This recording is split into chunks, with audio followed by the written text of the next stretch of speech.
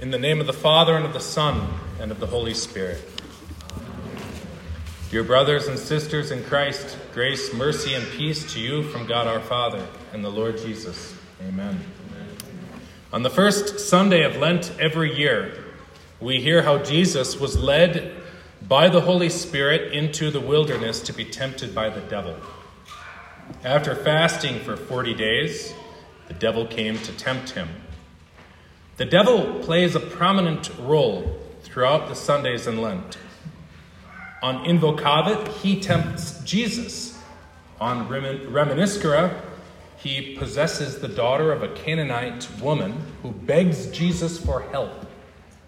On Oculi, a demon makes a man mute and unable to ask for help. And as we almost just heard, Jesus warns us about how the devil and his demons seek to find rest in unguarded hearts that would ever stop asking for help, that it would ever fail to keep or guard the Word of God. Next week, Jesus is accused of having a demon himself, while letting himself be insulted in other ways, and we'll hear about that next week. Jesus defends himself from this one accusation.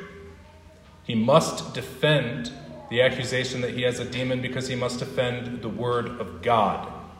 The Word of God does not come from demons, it comes from the Holy Spirit of God. He must hallow God's name.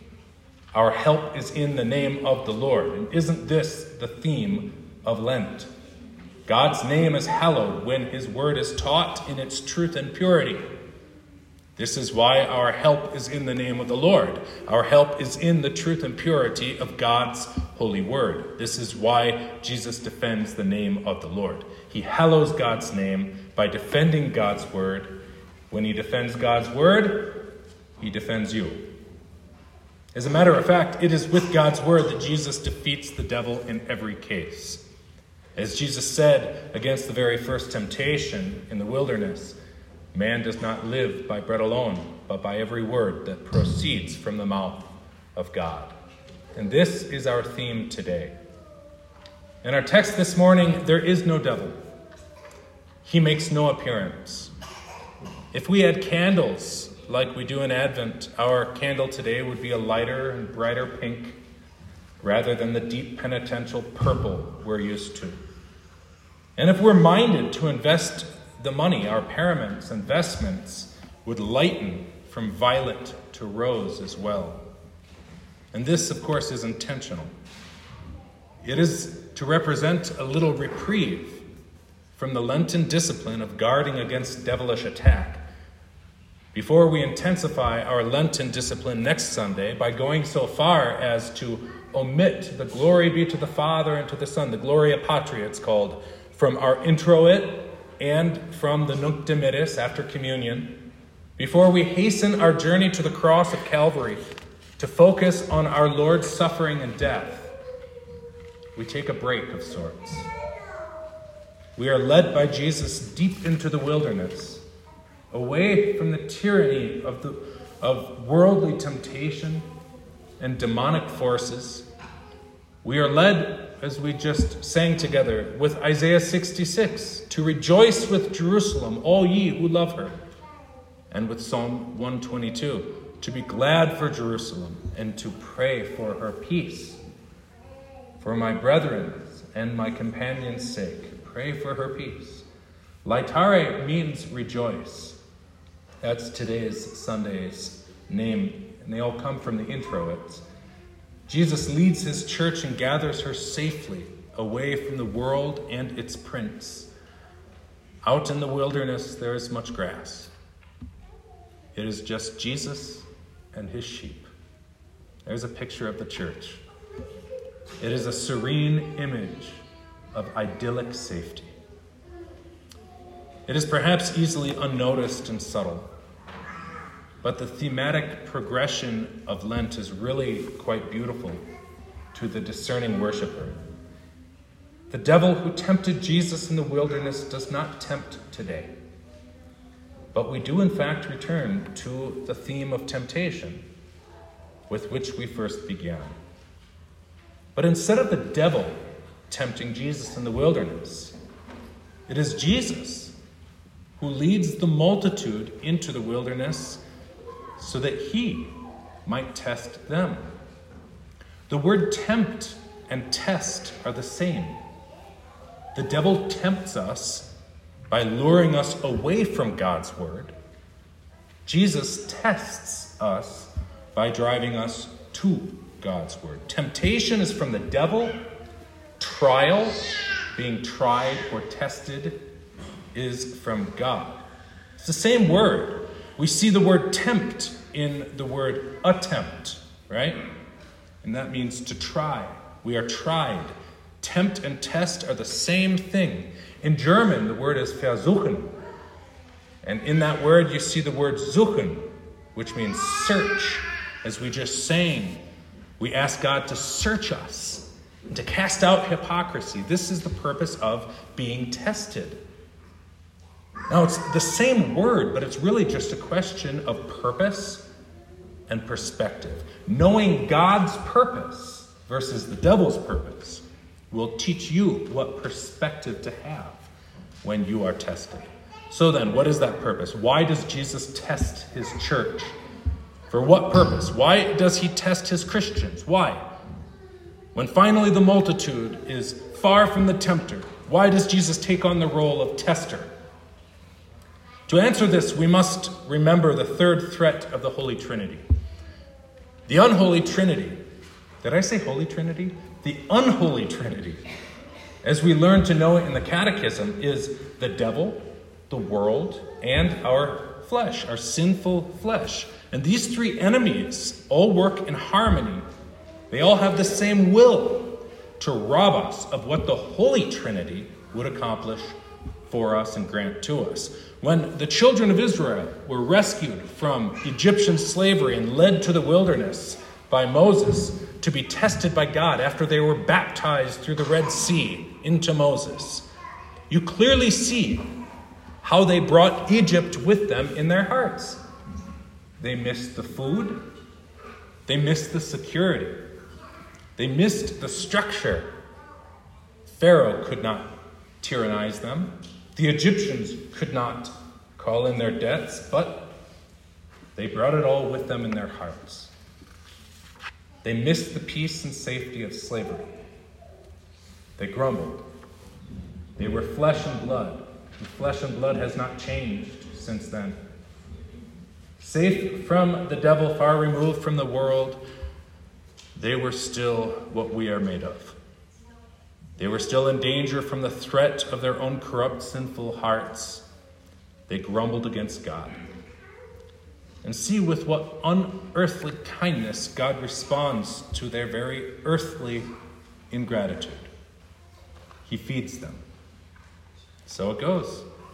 He sends rain on the just and the unjust. But he doesn't just cave. He doesn't just feed them because they whined. No, he tests them again. And here is the true kindness. The Lord tests those whom he intends to strengthen in his word and faith. The Israelites failed in the test of hunger, as we often do. Well, how would they do in the test of manna? Rejoice with Jerusalem. Here the devil does not command and the world does not prevail. But be sure to pray for her peace. For those whom God calls out of the world and safe from the devil are still flesh and blood, in whose hearts the hottest battle rages. Know thyself. Search thyself. Test thyself. To those who do not recognize the heart's yearning for slavery, to those who do not know where the war is fought in their hearts, the battlefield, as we talked about last week, to those who think that life in God's kingdom is nothing more than being counted in the number of souls within her gates, to such as those who don't know the wickedness of their own human nature, well then the testing of the Lord will reveal unbelief and disqualification. Rejoice with Jerusalem, but pray for her peace. Feed and be satisfied with the consolation of her bosom. The Lord tests those whom he intends to strengthen in his word. Our epistle lesson teaches us that the church is our mother. This is a beautiful theme that is found throughout the Bible. And if this theme doesn't compel us to defend motherhood in our day, well, then I don't know what will. The church is the true heavenly Jerusalem where the gospel is preached. Her children are free. Her children know who they are, who made them, and for what purpose. This means that they are free from the demands of the law.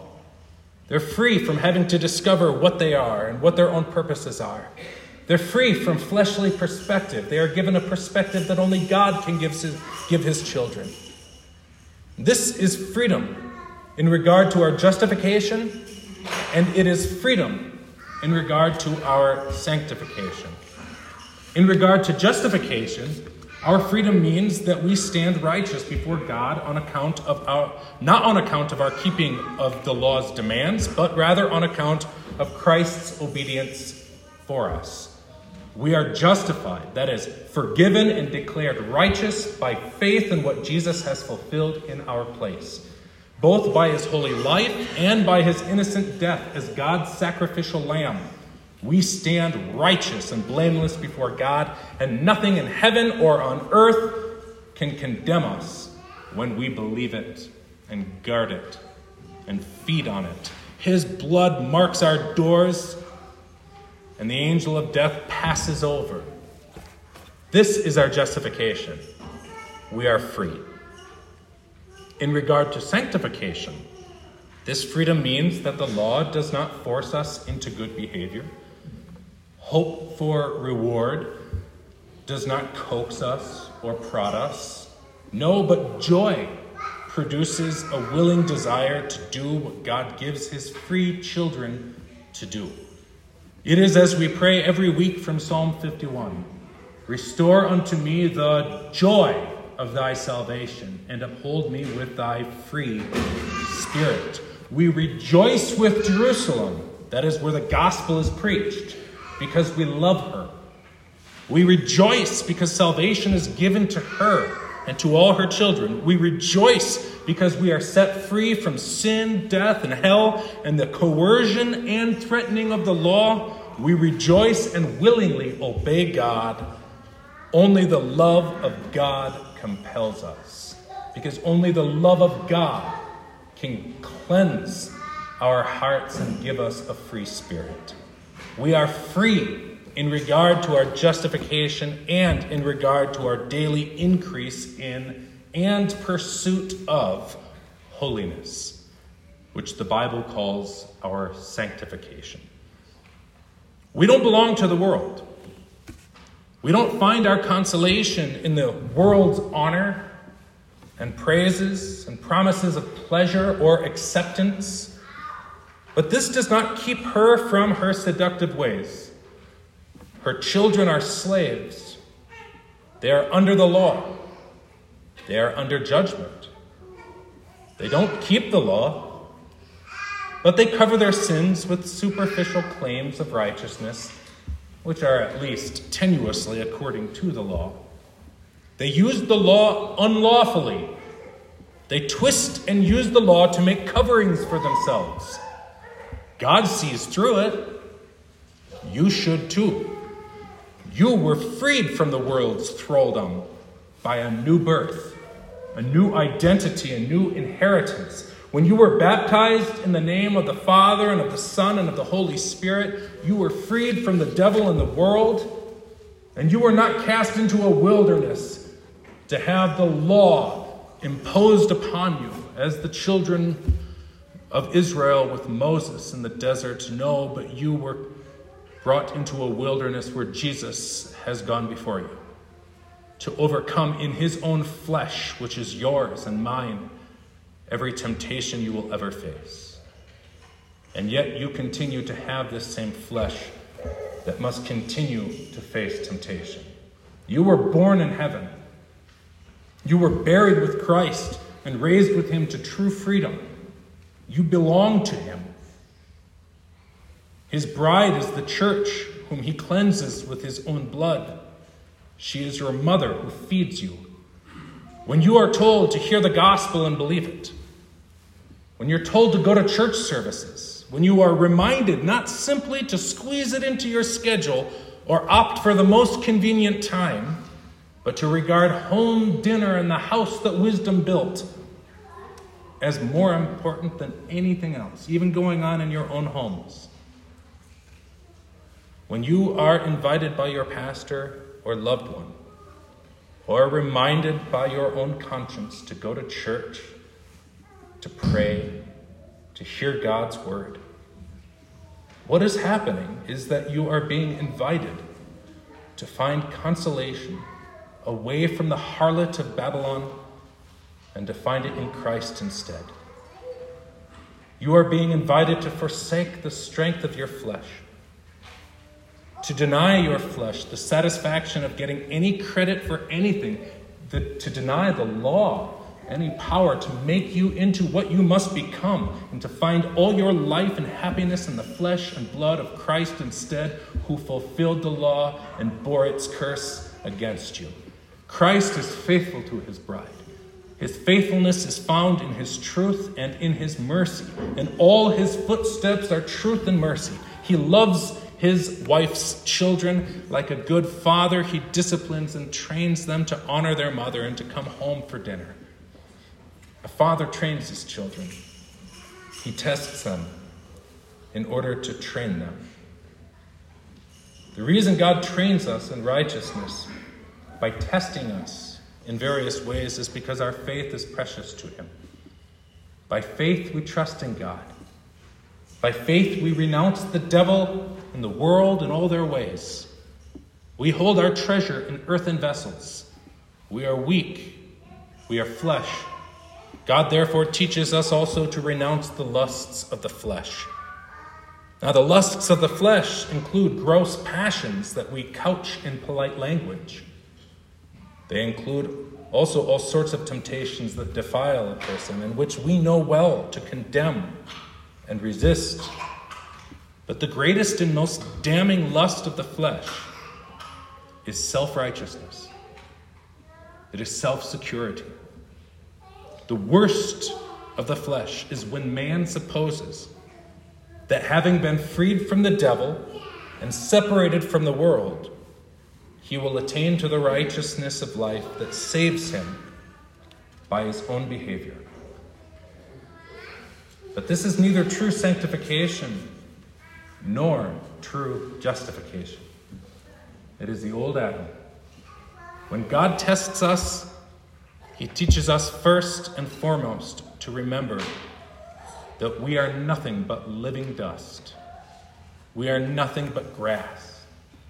He tests us by driving home our greatest weakness so that we might sing as we just sang. What was that? Stanza 2. For where God and man, both in one, are united, with God's perfect fullness, the heart is delighted. There is the worthiest lot and the best, my one and my own, my joy and my rest. We are tested by him who has borne all temptation and overcome, not simply by some miraculous power far away, but he has done it in our own flesh, God and man united. He bore your sin precisely in order to overcome it for you, whose weakness he is more acquainted with than you. Now let's return briefly to our gospel lesson to conclude, to see an example of God testing. Jesus tested Philip when he asked how all these people would be fed. The text explicitly says so. He knew the answer and watched, therefore, with some sorrow and frustration, as Philip and Andrew and the others did what you and I do, as they resorted to mathematical estimates, to discussing the limits of economic distribution of resources. He tested them. And they sat and thought how much work it would take on their part. That's what we do. They fled to the most reliable calculations of human reason, Jesus tested them not to find something out for himself, since he knows all things, but to lead them to discover for themselves what their knee-jerk instinct was. He tested them, and he tests us, that we might learn to know ourselves and blush. We are flesh. We see their weakness, and in theirs we see our own. Jesus showed his disciples that even if devils all the world did not fill, even if one might escape from where all demons are eager to devour us, yet there is reason yet to tremble and fear. If in the absence of demonic power we resort to human reason rather than to the word of God, what better shape are we in? What rest does one find simply by escaping the devil, if he must still deal with his own sinful flesh, in which the devil's poison has done so much damage? What peace does one find in the membership roster of a Christian church if he doesn't go to church, if he doesn't regularly attend to put the old Adam to death and to find life only in Christ, who died and rose for us? If the disciples made reason their king, so did the multitude. It is reasonable to crown Jesus so that he might always provide what our flesh desires. But Jesus fled. He avoided the crown which would have indulged our flesh, and he embraced the crown that required the death of his own, the pain of his own, the deprivation of every joy and even every smile. But he was not deprived of his Father's promises.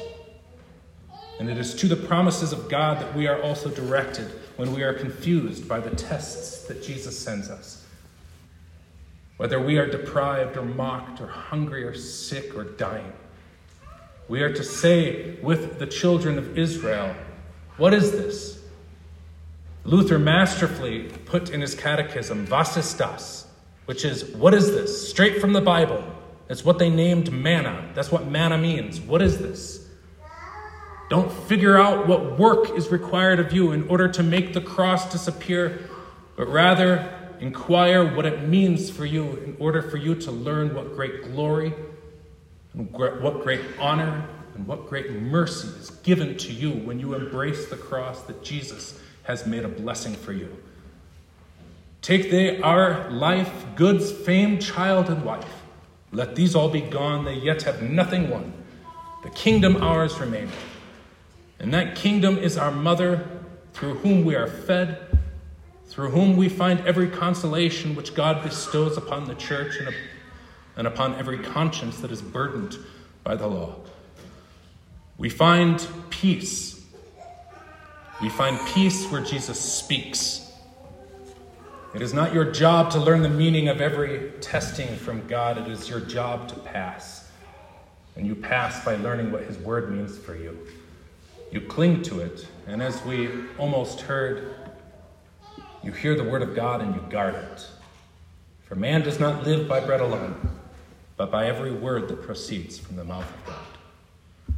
Our help is in this, dear Christians. In Jesus' name, amen. The peace of God that surpasses all understanding shall guard our hearts and minds in Christ Jesus unto eternal life. Amen.